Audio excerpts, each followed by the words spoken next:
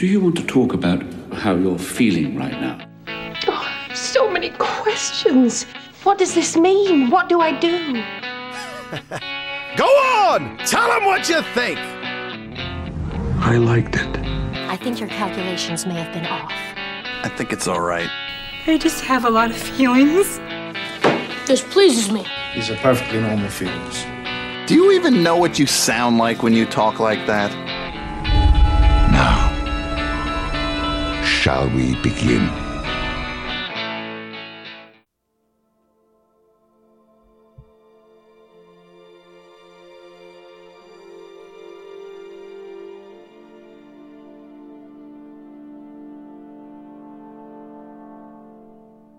I know. You're Jack. Be right with you. You're the heroic fantasy? Bingo. Not quite what you were expecting, right? Almost done. Sounds good, don't it? Yeah. I'd ask you to get closer to the microphone, but you're not going to anyway. And don't worry about the bad audio. What bad audio?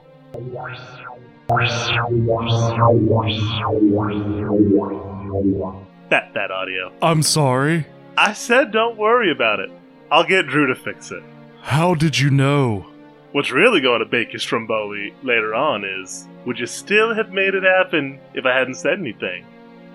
You're more of an old soul than I thought. I can see why they're friends with you. Who? Not too bright, though. You know why Nathan wanted you to review me. So, what do you think? Do you think I'm the best choice? Honestly, I don't know. You know what that means? It's DGAF. Means don't give a fuck. I'm gonna let you in on a little secret. Being the heroic fantasy choice is just like being the war pick. No one can tell you you're a worthy pick of the genre. You just are, through and through. Balls to bones. Well, I better have a rewatch. Open your eyes and say, here we go again. Here we go, again. Okay, now you're supposed to say, wow, that's a good rewatch. But then you say... But what? But you already know what you're going to say. That I would have picked an older, better film. Sorry, kid. You got the movie knowledge, but it looks like you're waiting for something. What? The next season title, maybe? Who knows? The right one is hard to come by. What's funny? Nathan, he almost had me blown away with his pick. I know. Poor Nathan. Without him, we wouldn't have low-hanging cheeseball picks. What do you mean, without him? Are you sure you want to hear this? Nathan believes in you, Jack, and no one, not you, not even Drew, can convince him otherwise. He believes it so blindly that he's going to review shitty and mediocre films to spend time with you. What? You're going to have to make a choice. In one hand, you'll get to spend time with Nathan, and on the other hand, you'll have time to literally do anything else that remotely sounds good. One of you is going to be a sad panda, which means, which one of you will it be? It's up to you.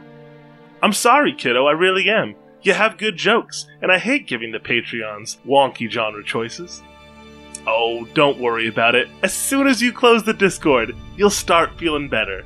You'll remember you were the one that picks Yojimbo. You're in control of your own picks. Remember? Here, take a review. I promise, by the time you're done reading it, you'll feel right as rain.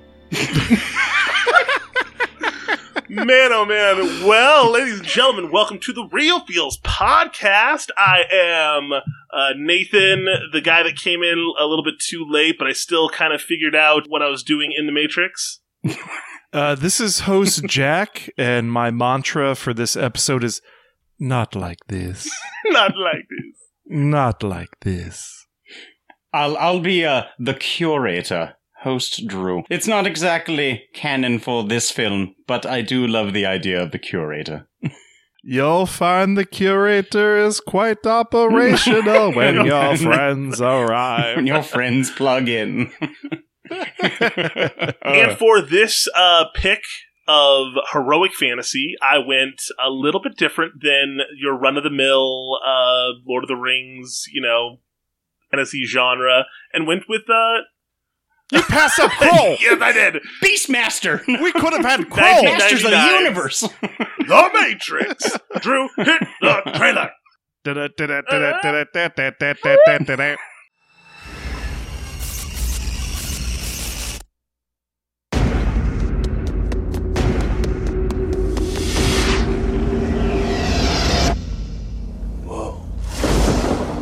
Have you ever had a dream, Neo, that you were so sure was real? What if you were unable to wake from that dream? How would you know the difference between the dream world and the real world? What is happening to me? The answer is out there, Neo. It's the question that drives us. What is the Matrix? The Matrix is the world that has been pulled over your eyes to blind you from the truth. What truth? They're watching you, Neo. Human beings are a disease. You are a cancer of this planet. And we are the cure. Get me the hell out of here! Welcome to the real world.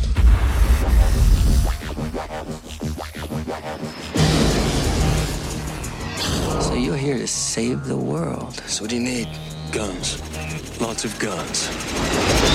No one has ever done anything like this. That's why it's going to work. Buckle your seatbelt, Dorothy. Because Kansas is going bye-bye.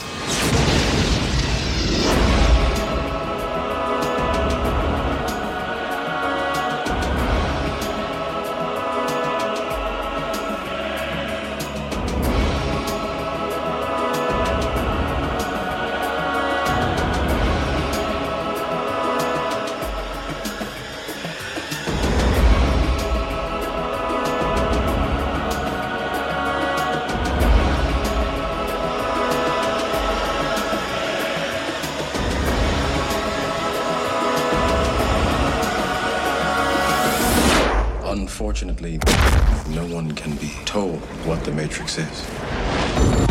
You have to see it for yourself.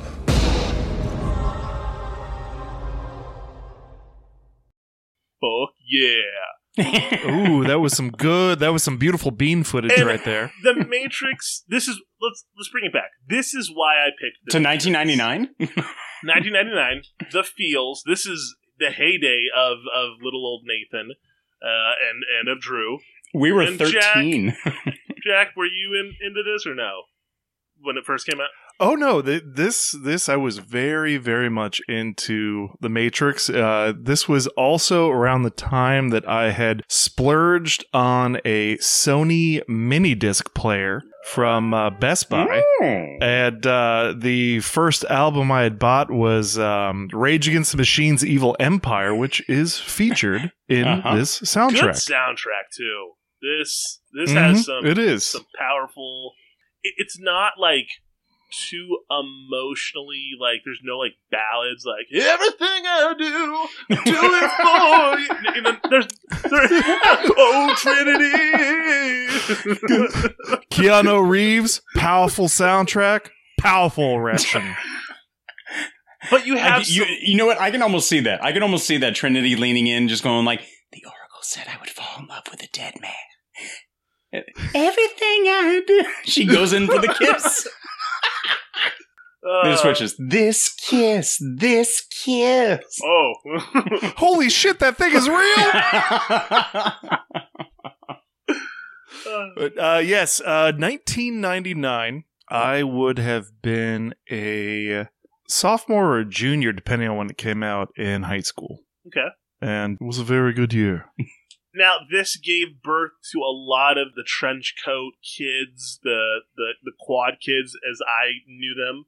Yeah, the quad kids. And everyone kind of like went on this weird like watchdog, like everyone kind of side-eyed those kids a little bit more because they started wearing those trench coats and glasses and practicing martial arts in the quad. You're like, wait a minute. The next step is they're going to say guns, lots of guns, and that's not okay. It was an unfortunate cohesion or sort of intersection of the sort of the steampunk goth of the Matrix. But unfortunately, this is happening just post Columbine. Yeah. So some of the trench coats and the vinyl or leather or whatever tight pants. I remember many girls wearing like the Trinity sort of wannabe pants. I don't think anyone had a problem with. But the school administration, I'm sure, did have problems. That's their problem. But there are definitely some interlopers at that point. But the Matrix, fuck, man, you picked another classic. And, just one of those really. I feel like sets even though it's not, when you say heroic fantasy, you don't instantly think, oh yeah, like Matrix is like a super heroic fantasy, because it just, the words drive home Dungeons and Dragons so hard that you don't, or like Avasti dog, piratey, like just that like high adventure, not well, but I mean, like fantasy can go beyond the realms of anything that is, within possibility, and you have a hero, and you have a villain, and you have a quest. I mean, why not? You have legends foretold. This movie prophecies. It's very Greek. You have a freaking oracle. Almost is like borderlines on heist. And I know that sounds weird, but like 2 times. One, they go to the oracle to like, they have to infiltrate, get information, and then get out. And they get betrayed, like in any good heist film, they get betrayed. But it was Joe Pantoliano. We all knew he was going to betray as soon as that movie started. Joey Pants. I don't like the look of you. Is this line with clear? Your stylish little soul patch goatee. You've got something under your sleeve. Backing it all up, Wachowski brothers, siblings. They kill it. I mean, they took their time. This is what I think a lot of movie directors need to like look at as a whole and go, okay, they did 5 years prep work, kind of like Lord of the Rings when they were growing the Shire for 2 years before they even started filming, and it pays off. Is their passion project? Mm-hmm.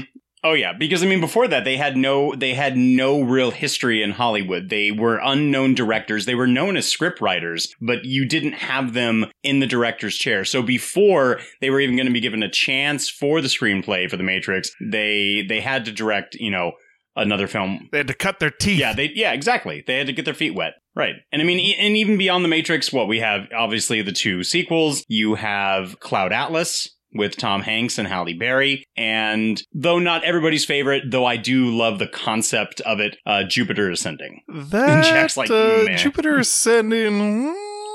I don't know about that one. That was, I mean, it was fantastical, but I mean, I like the concept of it, but but it didn't go over really well. No, though I do like me some Mila Kunis. Mm-hmm. But she has that terrible line, I love dogs. I've always loved dogs. Shut up. It's just a bad movie.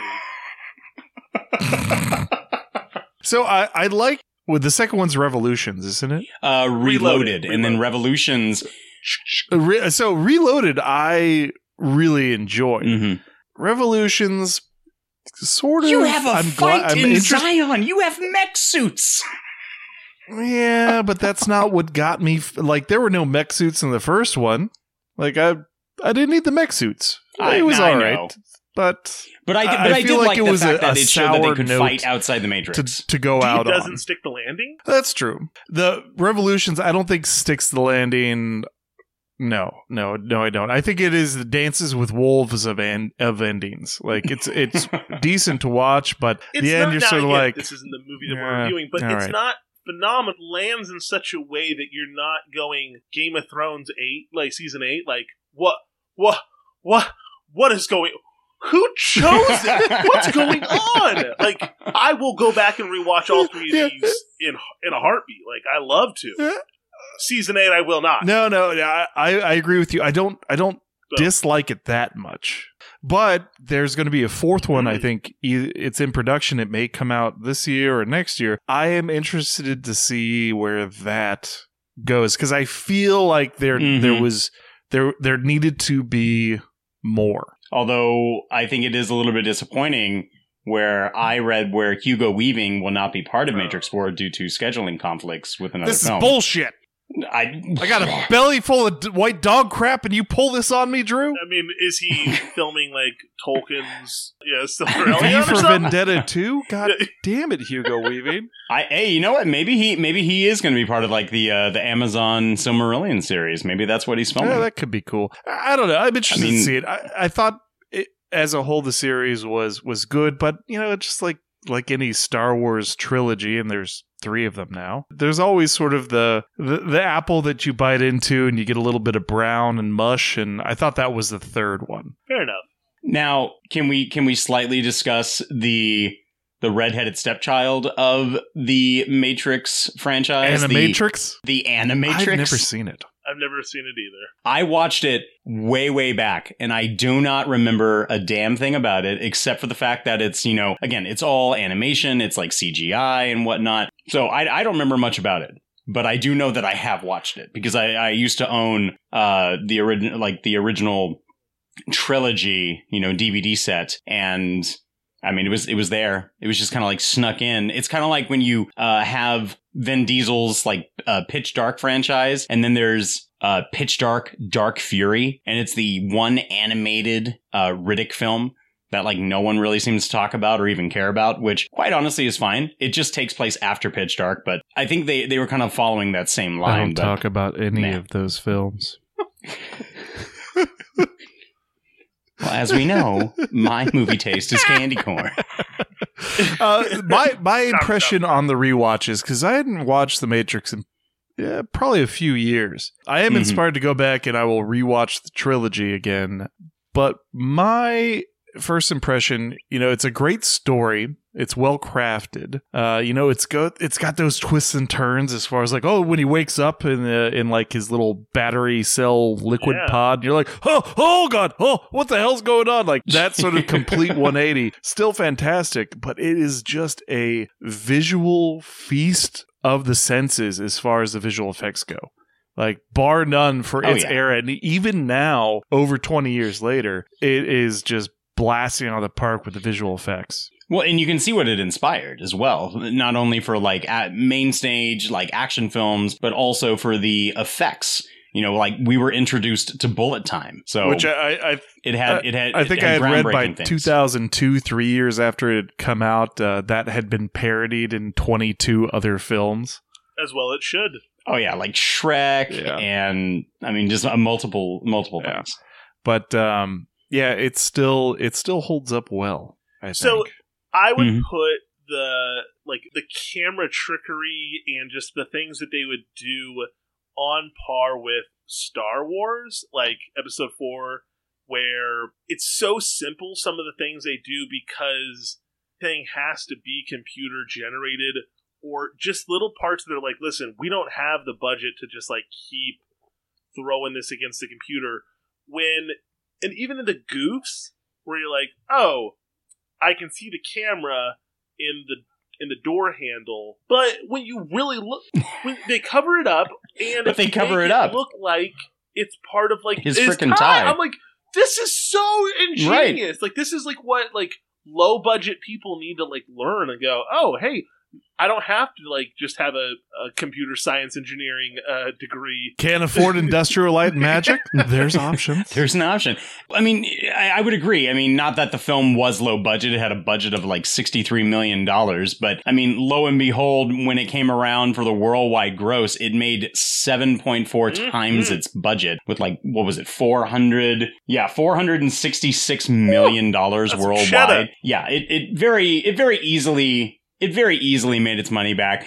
But I mean, like you said, like tricks of the trade with the camera. You have brilliant lighting design to go along with the thematic elements that are found within the film. Every single time that they're in the Matrix, it always has a green hue, to represent the staleness and the lifelessness that is within like the old school like green screen computer programming. If they're ever in the real world, it's a hint of blue. So I mean, it's all about it. I mean, it's really neat to look for it. One of my favorite technical shots is when they're hiding in the wall.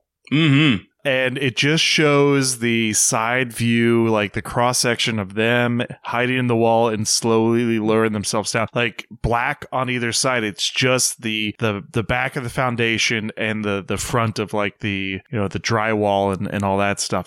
It's just a beautiful shot to me, and that also brings me to my next point, is that I've always wanted to rage out like Morpheus does when he bursts out.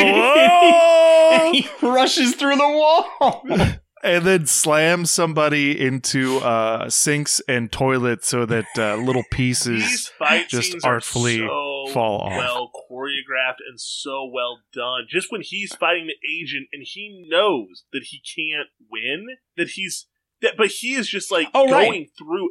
He is throwing everything that he has and just that like the cha like, and he Morpheus! And I think it really, I mean, even for Morpheus to go up against, an agent, any agent, but let alone like Agent Smith, it proves to the fact of like how serious and dire the enemy really is. It's not just Morpheus saying everybody who's gone up against an agent has died. It's not the fact that they are super strong and they're fast and they're beyond human speed, anything like that. It's the fact that Morpheus is deemed to be like this holy figure.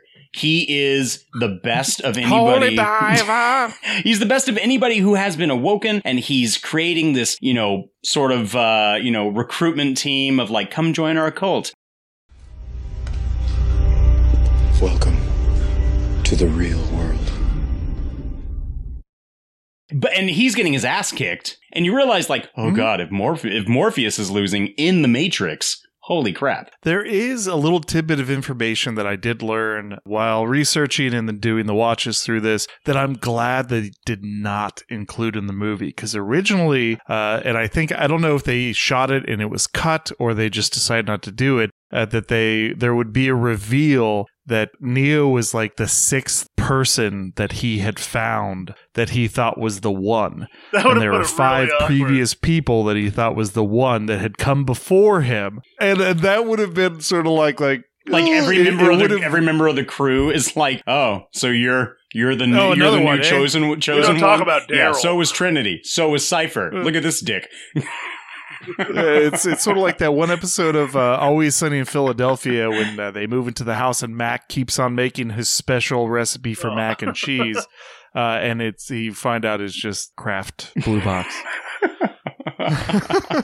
But I'm glad they didn't do that because it lent the story as a whole more gravity that he had finally found the one rather than like, 6 times the charm. And that reveal later on pays off way better than it would have. Oh yeah, I mean it's also interesting to see like when he is finally like awoken, he finally decides to take that pill, and he goes down the rabbit hole and he wakes up in his literally like nutrients pod, whatever it is, and he has all the cords and everything's like hooked up to him, and the spider nanny bot like undrills him and flushes him. They flush the people who wake up down the garbage. And it's really kind of interesting because everything else has like high security. You would almost think that like, I guess the robots are almost, what's the mentality? Like, okay, they've been flushed. No need to retrieve the body. No need to like have security roaming around that area. Don't we have rogue people like picking up the people that we flush and making an army? Yeah, we do. Should we get them? No, let's ignore them.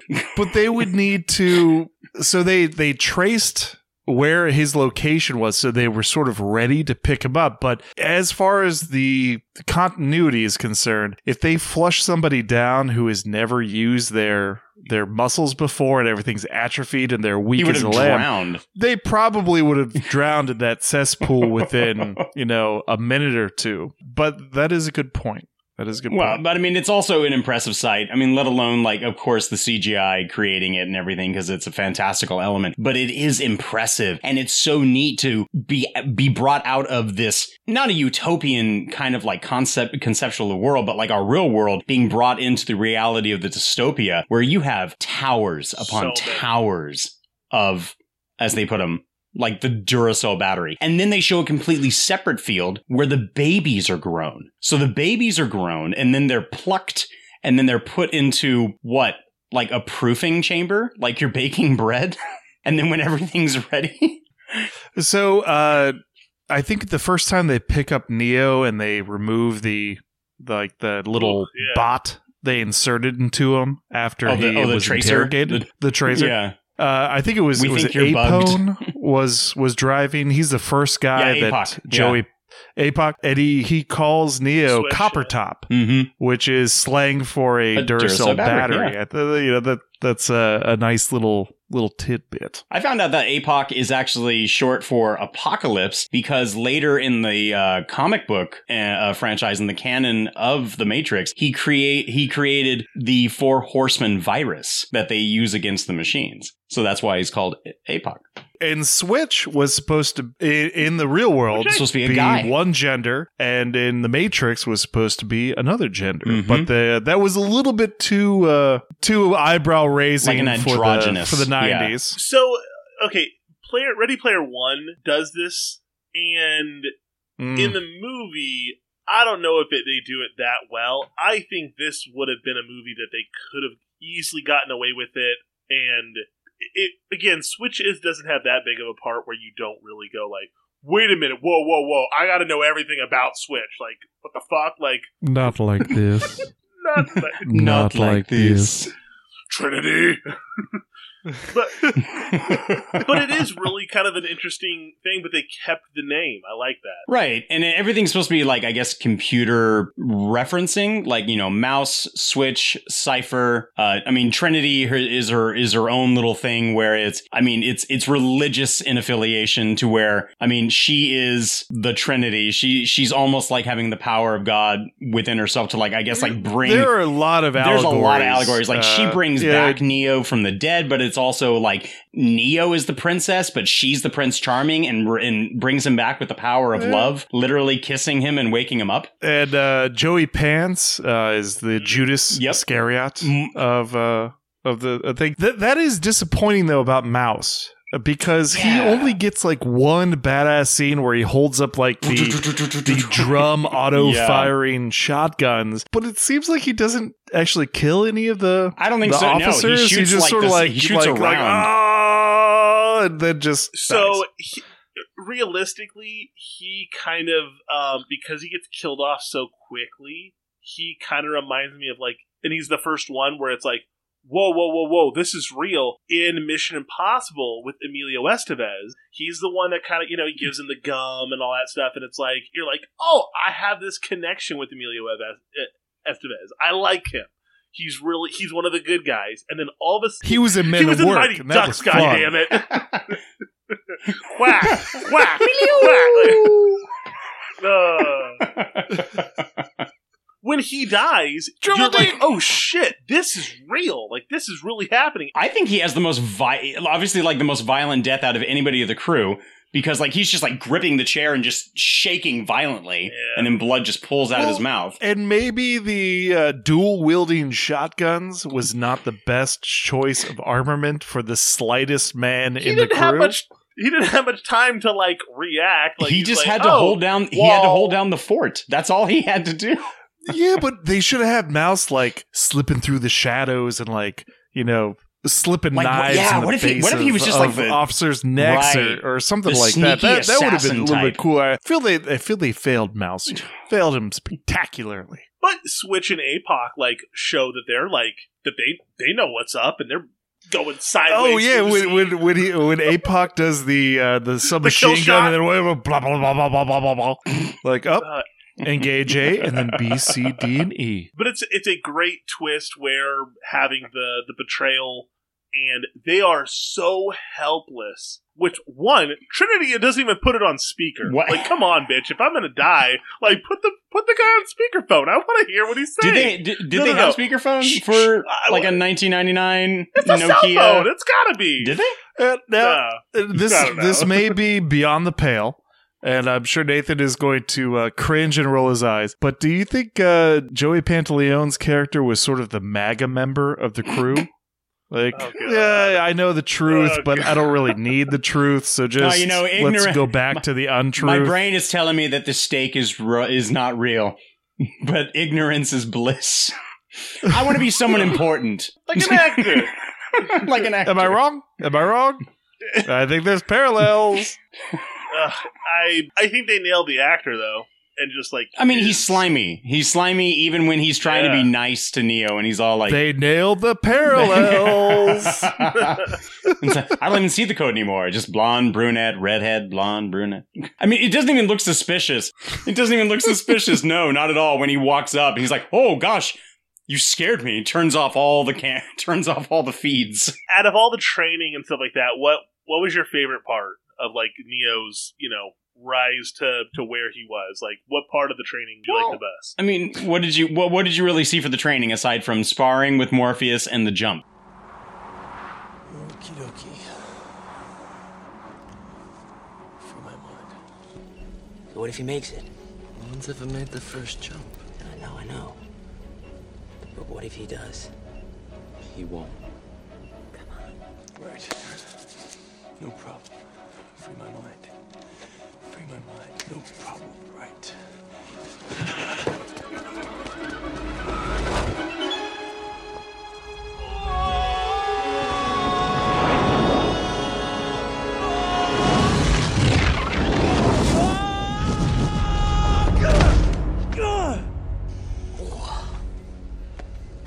What does that mean?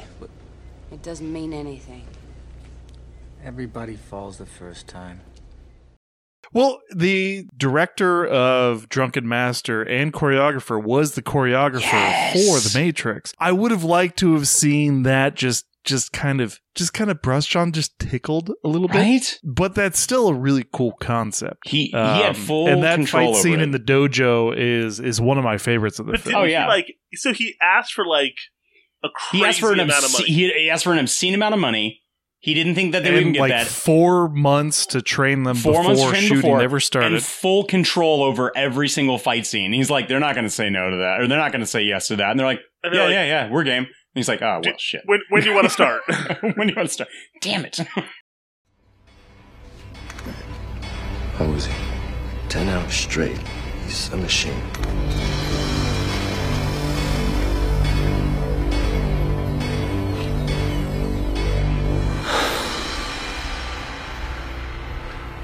I know Kung Fu. Show me. Yeah, but I mean, that kind of dovetails into the vision that the Wachowskis had for this movie. Is like, fuck it, like, this is the guy we want. We know he's going to do what needs to be done. Yeah. So, yeah, pay the man. And everything that was like important visually had to be storyboarded, exceptionally well before it was really put onto film. I mean, everything in here is, you have so much of an ideal concept for mirrors in this movie. Everything is reflective because like a mirror is not really giving a true reflection. It's a reversed image of ourself. You have mirror in Morpheus's glasses. I love when he has the red and blue pill in front of him. It's blue pill, red pill. When he's reaching for the red pill, his arm is not even visible reaching for the red pill in one side of his face on the blue. It's only in the red. Tapping into the mirror and turning into the Neo T-1000. He just, got quicksilvered up, and it's really neat. Do not seek the treasure. It's cold. There is no spoon. I mean, you think like the Oracle has like a like an X-Men daycare, like sitting right in her apartment. With all these kids. Well, that's another thing about the Oracle is that she's, and you don't know this, or you can kind of divine it a little bit, but you don't know for sure until the second film that she's not human. She's a program. Right. But she gives Neo a cookie. Mm-hmm. And any website that you go to, most of them will say, like, here's a cookie. Here's a piece of data. Do you accept the cookies? Can we give this to you? So she literally gives him a cookie, a piece of data. And I think that's just wonderful, especially in the 1999's terms of sort of foreshadowing this whole steampunk fantasy sci-fi techno vibe of the whole series. I mean, hell, you had payphones. That's pretty. It's pretty retro. Nokia stiletto. I love that the Oracle is so well spoken about what needs to be said, but not too much. She just doesn't give them the answer. I mean, she kind of does, but it's like, you're still not ready to hear this, so Well, because Neo needs to make the choice for himself. It's not that she can tell him, yes, you are a hero. Neo needs to decide. He needs to accept that fate on his own. He needs to believe just like Morpheus says on the rooftop after they rescue Trinity by pulling her out of the crashing helicopter, like, you have to walk the path. Yeah. It's a leap of faith. You must believe, boy. You must believe.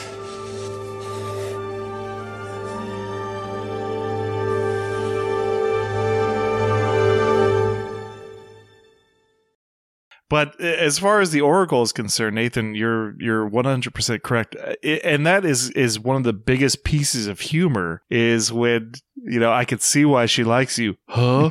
Not too bright. But not so bright. Not too bright. Not too bright. I love that scene. The scene with the Oracle is probably, I think, one of the best.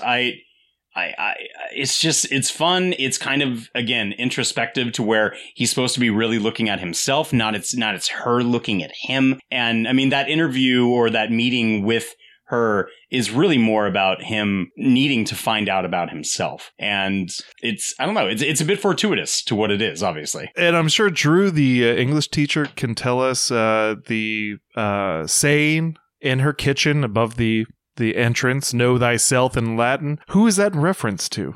What historical figure? That's the reference to the Oracle of Delphi. Exactly. Yeah. Nathan's like, yeah, smile and nod. Is that the Odyssey? The Oracle of Delphi was a historical. It existed. Oh. Or at least in mythology. In Greek mythology, yeah. In Greek mythology, but yeah. I don't know thyself was... Yeah, know thyself. Meaning, like, you should know what you know. Like, you shouldn't walk into, obviously, the Oracle of Delphi's domain, one, being pompous, being arrogant, acting like you're a know-it-all. Like, obviously, you're coming to an oracle because you don't know something. Be humble, damn it. Like, know what you know and know what you don't. And whatever I have to say to you, you're going to have to take that in the context of who you are. Right, like, you came to me. What if when Neo is fighting the agent right in the train station? Mr. Smith. Mr. Agent Smith. What if there was like a little rolling cloud and the Oracle says, "Remember who you are."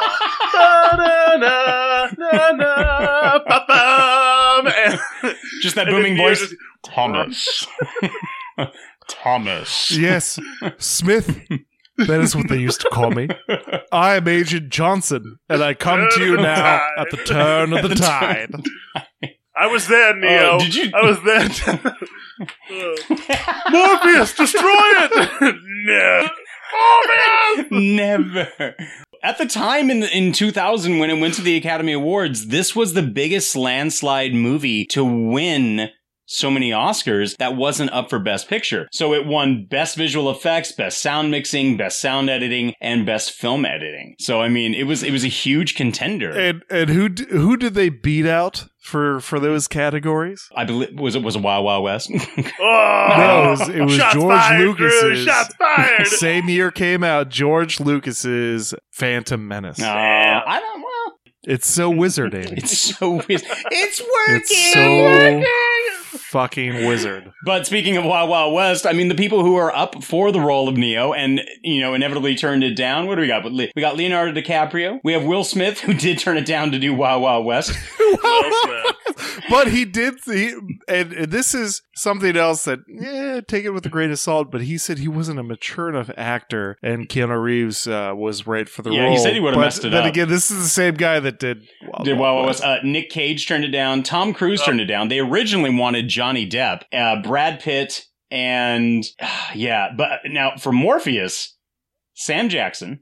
Okay. I could probably see it. Val Kilmer. Why? Is that air you breathing, motherfucker? Why not? You think that's air? I shot Marvin in the face. Supposedly, rumor had it that Sean Connery was up for Morpheus, but he didn't understand the script. But that sounds too familiar of another tidbit trivia where he didn't understand. He was up for the architect. Yeah. Oh, okay. He understands Highlander, but he doesn't understand the Matrix. Come on. Come on, Sean Connery. Of course. Sandra Bullock for Trinity. He's a wouldn't have Scottish worked out man very playing well. an Egyptian with a samurai sword. How weird is it Shokiko. that Sandra Bullock, when she found out that it was Keanu Reeves, was like, oh, no, maybe I would have wanted to do it, but she thought that Will Smith was going to do it. She thought Will Smith was going to get She's it. like, no thanks. Oh, Will Smith? Nope. Could you imagine Will Smith like waking up out of the Matrix? Woo! But then Jada Pinkett Smith was cast as Nefertiti in the other one. So, and she also auditioned for Trinity for the first one. Last two people that I had for Morpheus, you had Russell Crowe, who turned it down, which is fine because the next 3 consecutive years he was up for best lead role, and he won it for Gladiator. So good for him. Frost makes the blade stick. But you know what? Gary so Oldman was up for Morpheus, and I wouldn't have minded that at all. I don't think he was old enough to pull off the gravitas that Lawrence Fishburne did. Lawrence Fishburne I does. think now, and I don't know if it's just the fact that because it's so cemented in history, and we've seen Lawrence Fishburne as Morpheus so many times. I enjoy Lawrence Fishburne as Morpheus. I think that he brings a bit of like ambiance, even with his own like. Not like a brooding type of character, but he truly believes what this is. He believes this prophecy. He believes everything that is going to be coming up for it. Yeah, and Lawrence Fishburne described Morpheus as both Darth Vader and Obi-Wan Kenobi wrapped up into the same person. And it's interesting that Morpheus in mythology was the god of dreams, and he's the people that wakes them up from said dreams. Mm-hmm. And I mean, you even have one of the other oracles who was a blind oracle with the Oracle of Delphi. And you have the blind man who is guarding the entrance to the elevator of the apartment complex where the oracle is living. Despite the fact that the blind man gave a nod. And the name of the ship, the Nebuchadnezzar, is King also King Nebuchadnezzar. Again, another nod back to in the olden times, he was a conqueror, but he was seeking the answer from a dream that he had. He was also the architect of the Hanging Gardens in Babylon, one of the wonders of the ancient world. Wasn't Babylon originally named Zion, and Zion was the last human city? Well done. So much references! so many references. So many! And yet not so many that like they start, or like that they're cheap references, or like that they're like, oh, come on. Like, you didn't need to, like, put that in there, too. Our ship's called the Jesus Christ.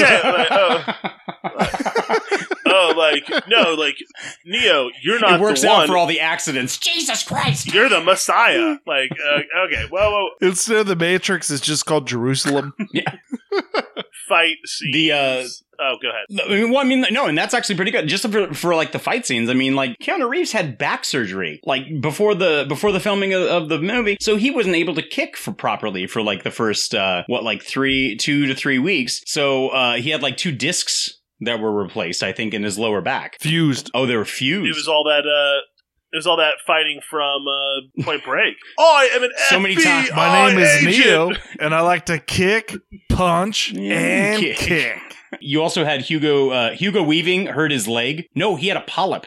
He had a polyp inside of his leg that he had to have surgery for right when the movie was getting started. So they were worried about having to replace him. So what they did is they actually shifted all of his fight scenes towards the end of the filming. They Hans Grubered him. It wouldn't be an issue. They Hans Gruber. Well, if you die on the footage, then we just replace you.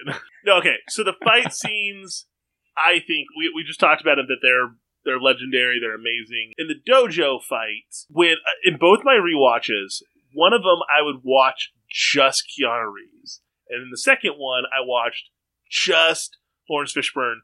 And watching their movements outside of each other, it's just so well done. I love Neo's little nose flick that he does to his little Bruce Lee action. His little Bruce Lee. Like, there's so many little Easter eggs in this film that just they ooze everywhere. For Lawrence Fishburne, he projects so much like power and dominance, especially when he comes in and he does that little like Kenpo, like the Brazilian sort of like the like leg. that dance martial arts, like he does like the pop, pop, pop, pop, and then he comes in like you're thinking, how can Neo possibly stand up to this? It is that scene is fantastic. It really is. I mean, I think it's only rivaled and possibly subdued by, and I think it's on two completely different levels of like hypeness for it. But of course, the business building lobby scene, like please remove all metal objects. Holy shit! Oh, excuse me, innocent bystander guards. Tell your wives, fuck you. But when I was rewatching that scene, like. Set back up. Does flipping cartwheels between the columns actually make you less prone to be hit by a bullet?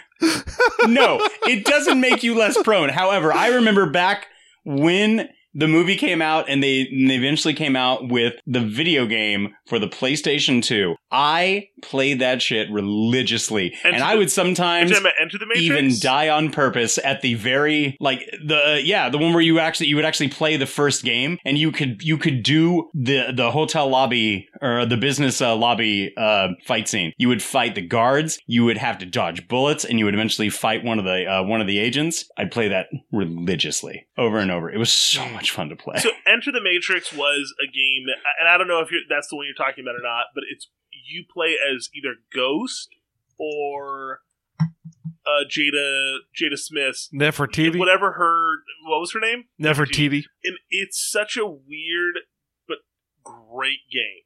So good because they did footage just for the game, like with the real actors.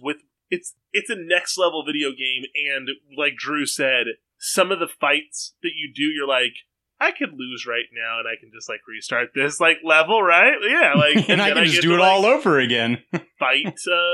There's a part where you fight Trinity in this like Zen garden, like in like a little sparring, and it's amazing. It's amazing. Yeah, you had Into the Matrix. You had the Path of Neo. I think the Path of Neo, or it might have been still Into the Matrix, was part of Into the Matrix where you could fight all the Smiths in the courtyard, probably whirling around the stick. Another great movie. Because I mean, Path of Neo came out in 2004, I think. Okay. And the last Matrix film, well, they both came out in 2003. Both of them came out. You had Reloaded 2003 and Revolutions. I never played those video games. Were they just PlayStation exclusives? I think they were. Maybe Sony had a... Always been a Microsoft man myself.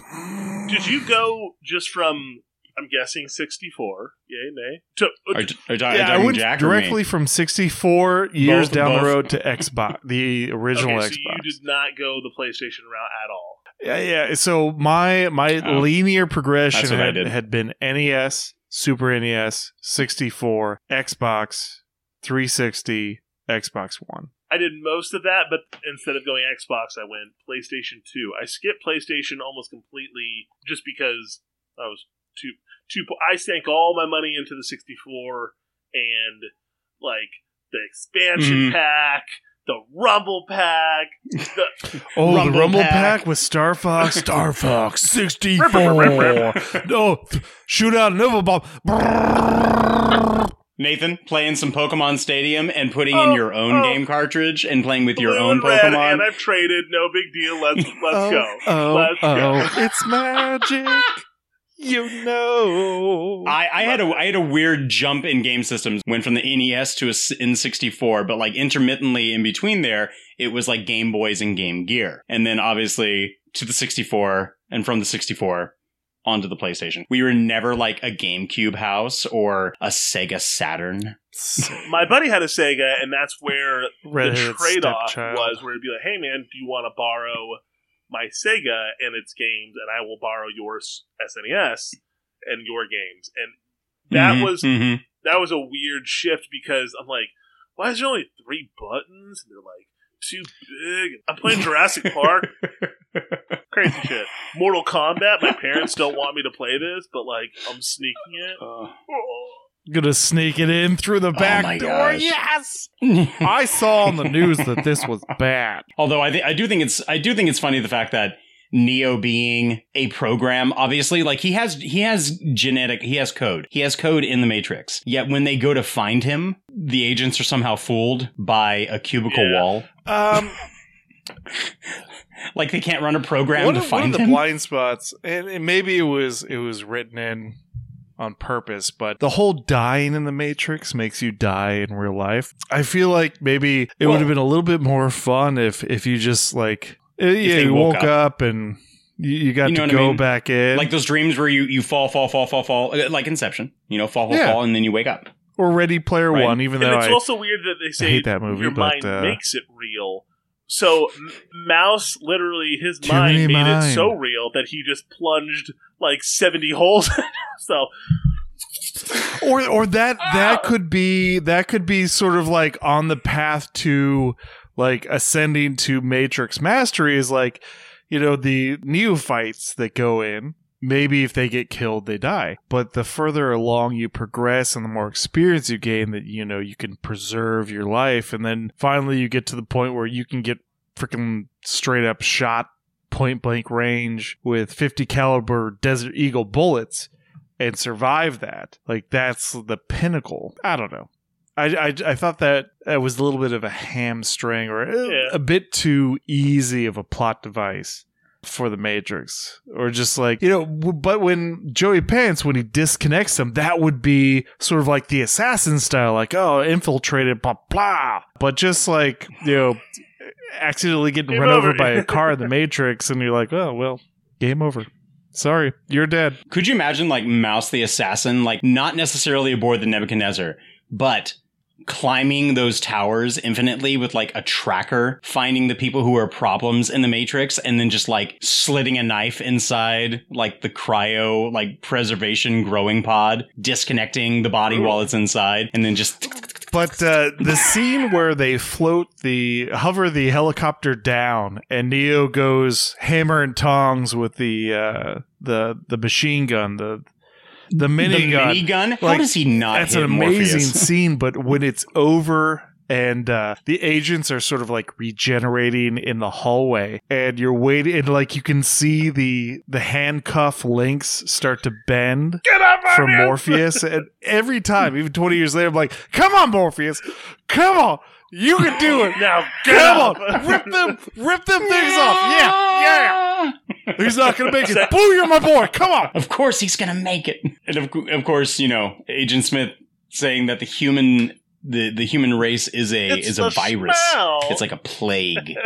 Ironically enough, he becomes a virus that infects the Matrix. And he runs his hand over the sweat, then he like shoves it back up his nose. The smell. God. That's why I love Hugo Weaving. It's a great scene. And such a huge difference between him there and obviously him as Elrond.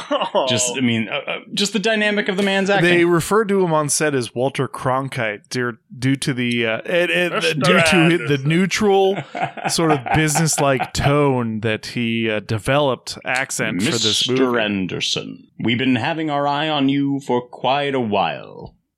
Segments. It's even worse than usual.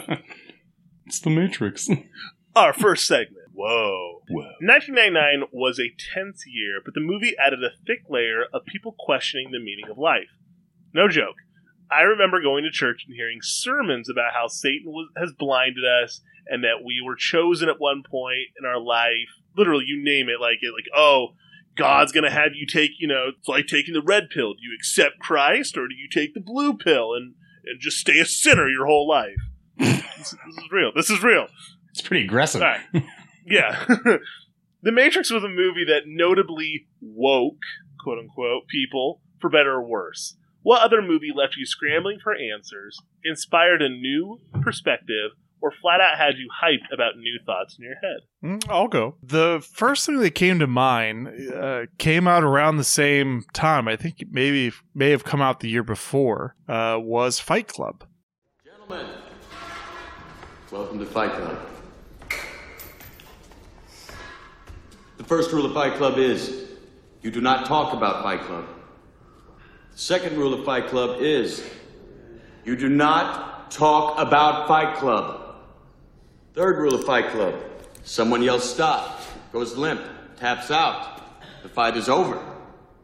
Fourth rule, only 2 guys to a fight. Fifth rule, 1 fight at a time, fellas. Sixth rule, no shirts, no shoes.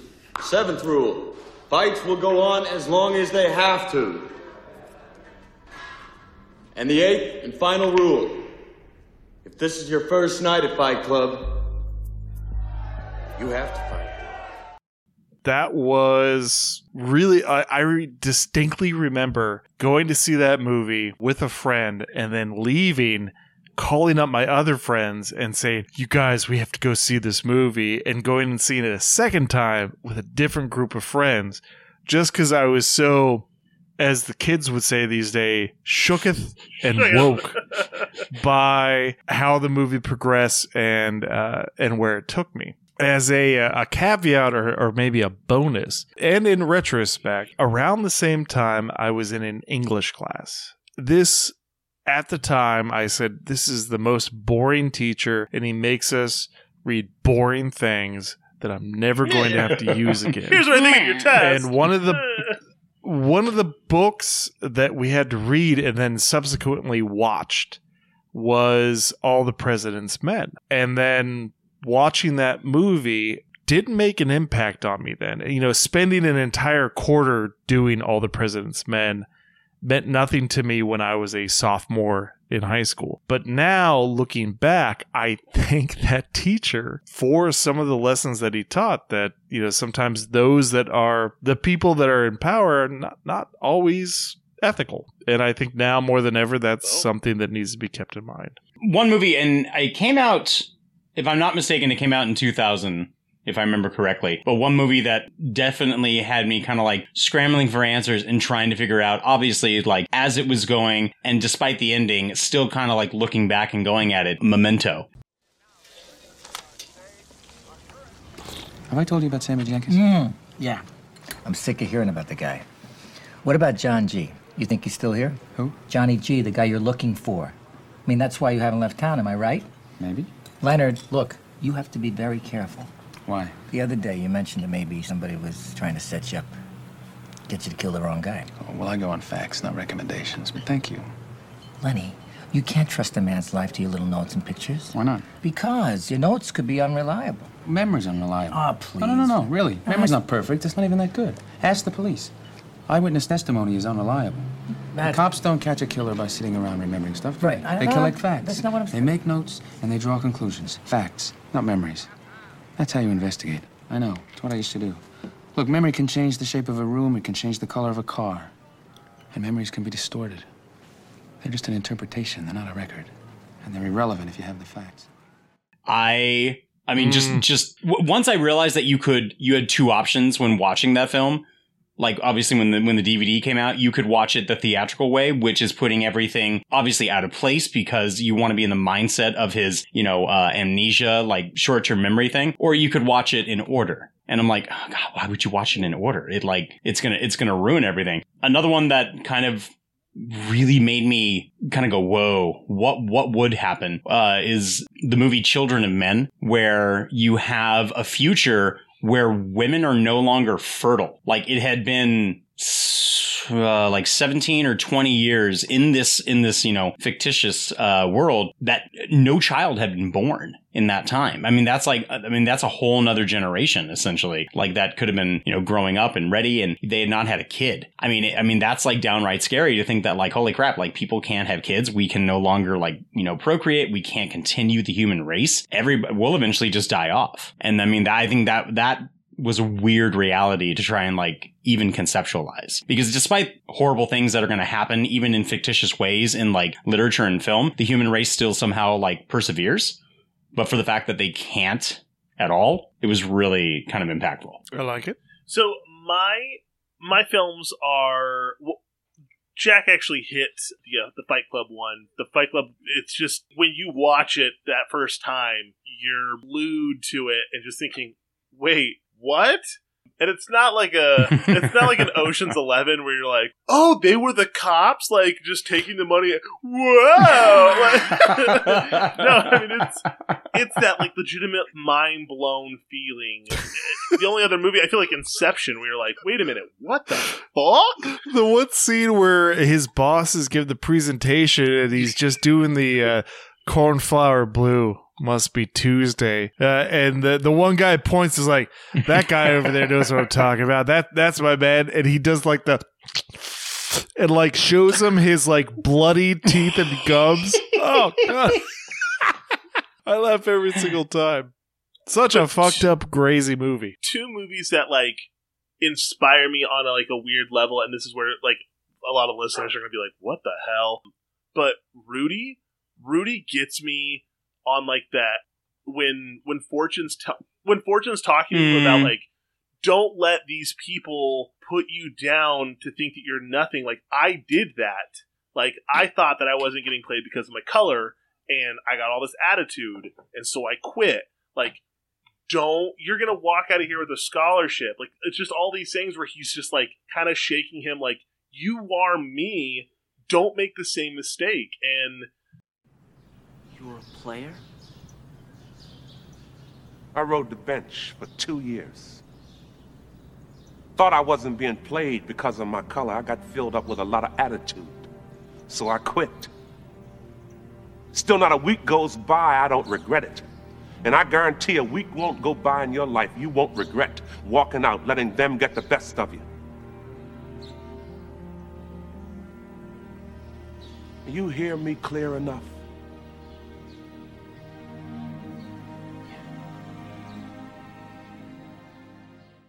I don't know, that movie always gets me of that, like, emotional, like, keep trying, keep going. It's the underdog. Yep, Paul Blart. No. And the second one is a Goofy movie.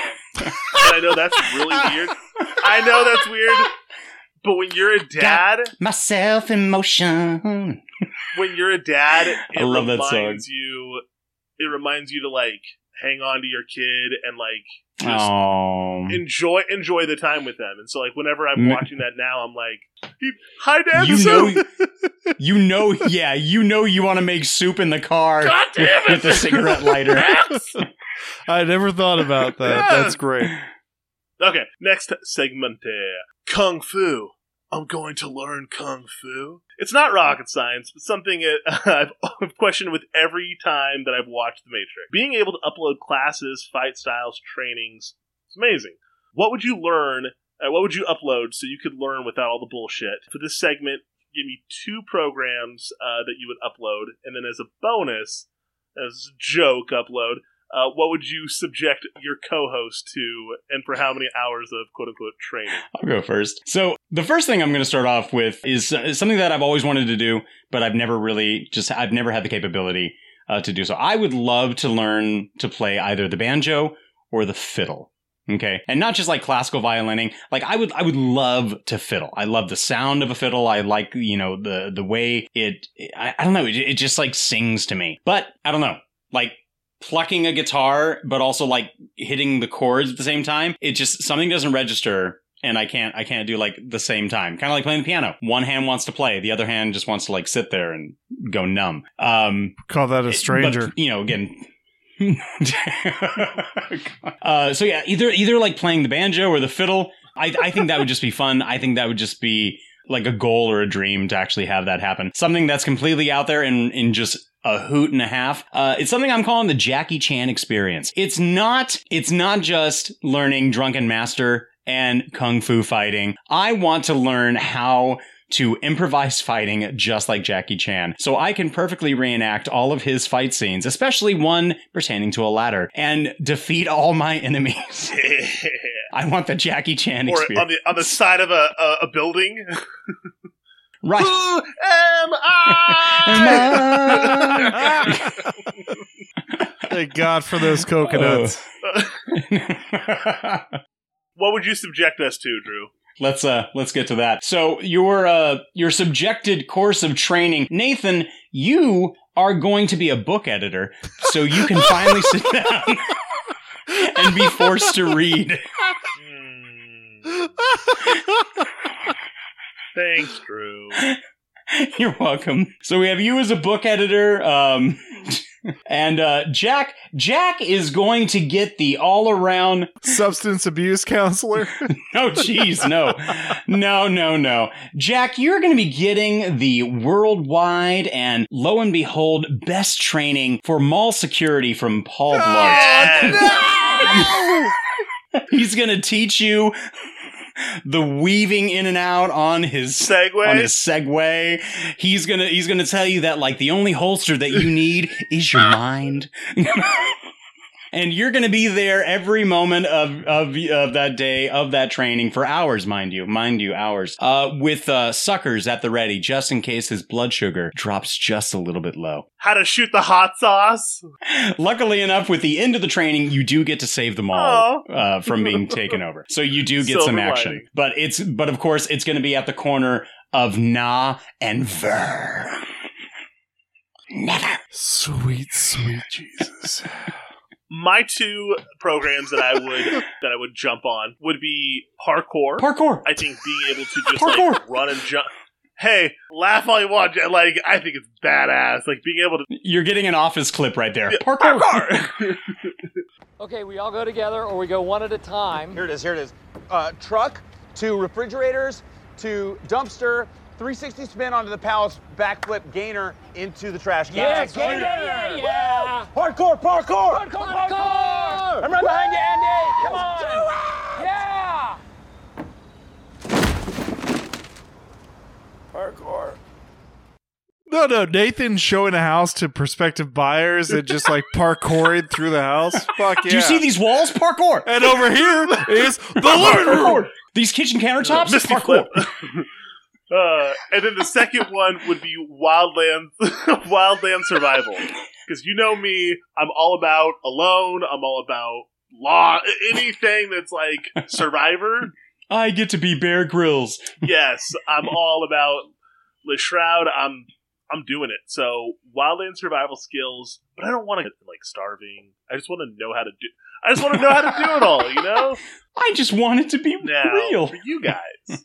Drew, you will be doing disco rollerblading for 6 hours. Because I want you to, and that's Matrix hours. Like, you know, Neo went like 10 hours, he's a machine. I'm giving you 6 hours of this because I think it's the most worthless thing, but yet, how awesome is that you could be like, I just got tell by the way no time to talk. Yes. So, Drew, and not roller skating, rollerblading. Even more niche. And Jack, you just got married. And I don't think you got to take very much ballroom dancing for 8 hours. Oh, I would love that. Ballroom dancing, and then, you know, we'll mix in like a couple, you know, like on the... like. No, I'll Silver Linings playbook the fuck out of that. We'll, you know, do a little bit of salsa. You guys will, you know, jump into some... Yeah. You're not making this hard for Jack. Jack's going to enjoy his training. Silver Linings. I thought you didn't watch Silver Linings Playbook. I didn't. That's Drew. Drew? Ladies and gentlemen, patreon.com/Real Feels Podcast. Get on that. You can, for just $10 a month, you can make me watch Silver Linings Playbook. Come home to Simple Rick. All right. Jack, your turn. So the two programs I would...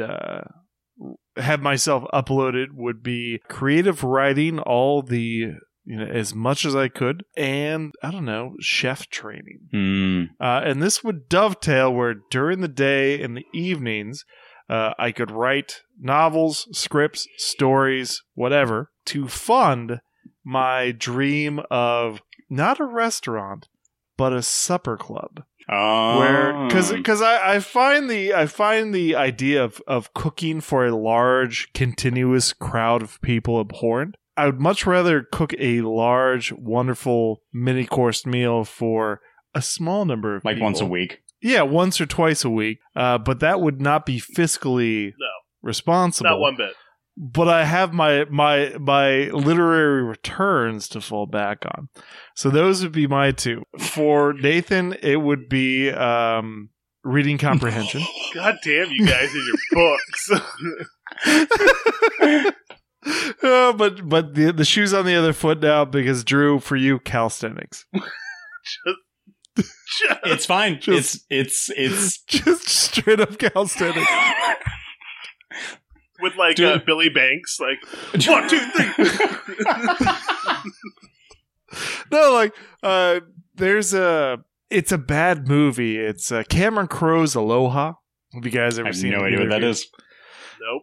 No. Either way, there's a scene where one of the characters just happens to be running by the main character's house, and they just sort of like run up and like, oh, just thought I'd pop in. Like, I know Drew lives several miles from me, but just like outside raking the leaves in the front, and all of a sudden like, oh, hey Jack, how you doing? Oh, mind if I have some going for some water? Oh, well, all right. Oh, see you later. Bye. All right, bye. Okay. So just going out for a light jog. The third and final segment day. Study these sand tables. Know them forward and backwards. The cast was given full-on books like Out of Control and I cannot pronounce those two words. The Simulacra,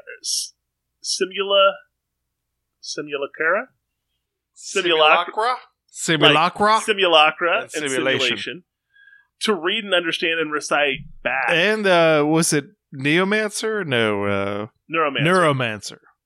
Mm-hmm. I can only imagine how much literature has stuck with them through their lives and in these movies defined most of their careers. What subject were you pushed to research and study for an assignment or for work? And that was above and beyond the normal light reading. And do you still remember much about it? I'll go first. Sir Francis Drake was my... we did a thing called like Living History, where like in 4th grade you had to like dress up as your... Yeah, like History Day, yeah. Yeah. And I was like, I'll pick this like guy, Sir Francis Drake, like whatever. He was just on a list. And when I started learning about him, my dad was like flipping out. He's like, You got Francis Drake? I'm like, what? No, like you're like going off on this. Like, why? He's like, because he's so awesome, Nathan. And the more and more I started like researching about him, I'm like, this guy's badass. Why is there not with him? Like, and to the Spanish. Why is Francis a bad name to have? Call me Francis, God damn it. Him the dragon. I'm like, oh, he just, the more and more I learned about him, the cooler that he got. How he just betrayed, and Elizabeth's like, all right, you're now Admiral, go fight this war for me. What do we do? Like, I will find you. I will find you. My powder is soaking wet. Oh, great. But yeah, it stuck with me. So anytime I hear about Francis Drake or a game such as Uncharted comes out and is about Francis Drake's like descendant, I'm like, what? I love this. So yeah, Francis Drake has always kind of stuck with me and is my favorite historical person. Story, yeah. All right. I'll go next. So I've got two of them. I took an elective course in Japanese history when I was in college, and that inspired me to read all 1,200 pages of James Clavell's Shogun fictional series or fictional book. That, and wonderful fucking story, by the way, but it gets into all the minutia and the idiosyncrasies and the East meets West. Wonderful. The other was when you got into 6th grade in my school district, you had to pick one of 3 foreign languages to begin learning, and you followed that from 6th grade through 12th grade, and it could be French, Spanish, or German. Now, if I had known that I would move to California and my career would be in healthcare, I would have picked Spanish. German? But I did not. I picked German. Because I was always fascinated that with German and German history, especially, 20th century German history. And I always sort of wanted to explore some of the factors about how one society suddenly turned into another society. So during my German studies, when I was a freshman and sophomore in college, which is when I stopped, I read 2 historical accounts by an English author. His name is Anthony Beevor. One of them is about Stalingrad. 800 pages about the Battle of Stalingrad, which, for you World War II buffs out there, I know you're very few and far between, especially listening to us, but Stalingrad was one of the pivotal battles of World War II, but we don't really know much about it, or don't talk much about it, because we are on the western side, and Russia became very much persona non grata after World War II. The other is the fall of Berlin, which is just the account of what the title says. So those were not required reading, but they were still things that I sought out and found and completed and feel I'm better for. So yeah. Good. Well, when I was in 8th grade, we were given various research papers that we were going to be writing. And so me, thinking that it was going to be not only fun, but rather easy, I wanted to discuss medieval weaponry, not necessarily focusing on a specific weapon, but rather the broader spectrum of what was available to knights and like cavalrymen that were within the age. However, little did I realize that meant not only going on to researching like the history of the local areas, what weapons pertain to local areas, what weapons inspired said weapons that were in the medieval times. And then obviously, like, if battles were taking place, like, if they were from another country, like, did they have the same type of sword? Did they have it slightly, did it have a flourish of some kind? So it was a lot more research than I anticipated, but thoroughly enjoyable. The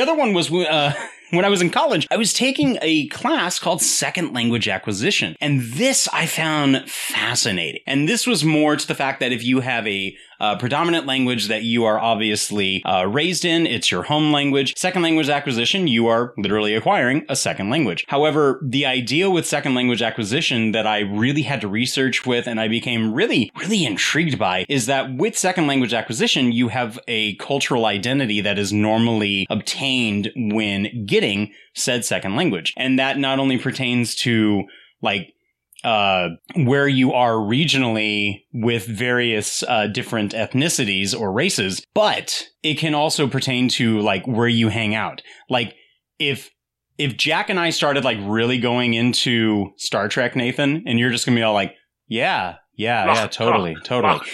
So this is our specific like cultural language that where we have identified culturally with identities in that subsect. And so it's the same thing. Like if the three of us started talking Magic the Gathering and Anna's like, yeah, Matt, you tapped the card? Okay. Tap. So, I mean, it's interesting because you have a different subset of categorical vocabulary that is subjected to whatever that language specifically pertains to within the culture or the subculture. And so that became like a really fun topic to research and learn. And especially since the paper that I inevitably wrote was on gaming culture. There you go. There we go. All right. So we do have a Patreon. Yes. Have we finished? Yes. Yeah. So we do have a Patreon. This is a little bit on the cheaper end. We'll call it $25,000. And this is the Nebuchadnezzar experience or the woke experience, where for $25,000, we will buy a Volkswagen bus, weld plates over all the windows and the windshield, and insert a periscope into the top, which is the only means the driver has to see the road. With the rest of the money, we're going to buy legal counsel and a shit ton of LSD. And then we're just going to drive around in this fucked up bus, grabbing random people out of the street and offering them a red pill or a blue pill. And spoiler alert, one of those pills is LSD. and then Come just with go us. around, waking people up for the Matrix, and that'll be it for about 24 to 48 hours before Or we run either out of the bus LSD. gets wrecked or we get arrested. So maybe it should be closer to $200,000 for the legal counsel. But that sounds like a lot of fun to me. I mean, inevitably, we're just going to have the LSD, and the other pill is just going to be like a Jelly Belly, and we're just hoping no one notices. And I'm going to be wearing the full-on Morpheus gear with the bridge of the nose glasses. And while one of you guys or some poor stranger is having a bad trip, I'm just going to lean down and be like, "You think that's air you're breathing?" I love it. Just completely nonplussed Not during like the entire thing. If you have anything to say to Switch, say it now.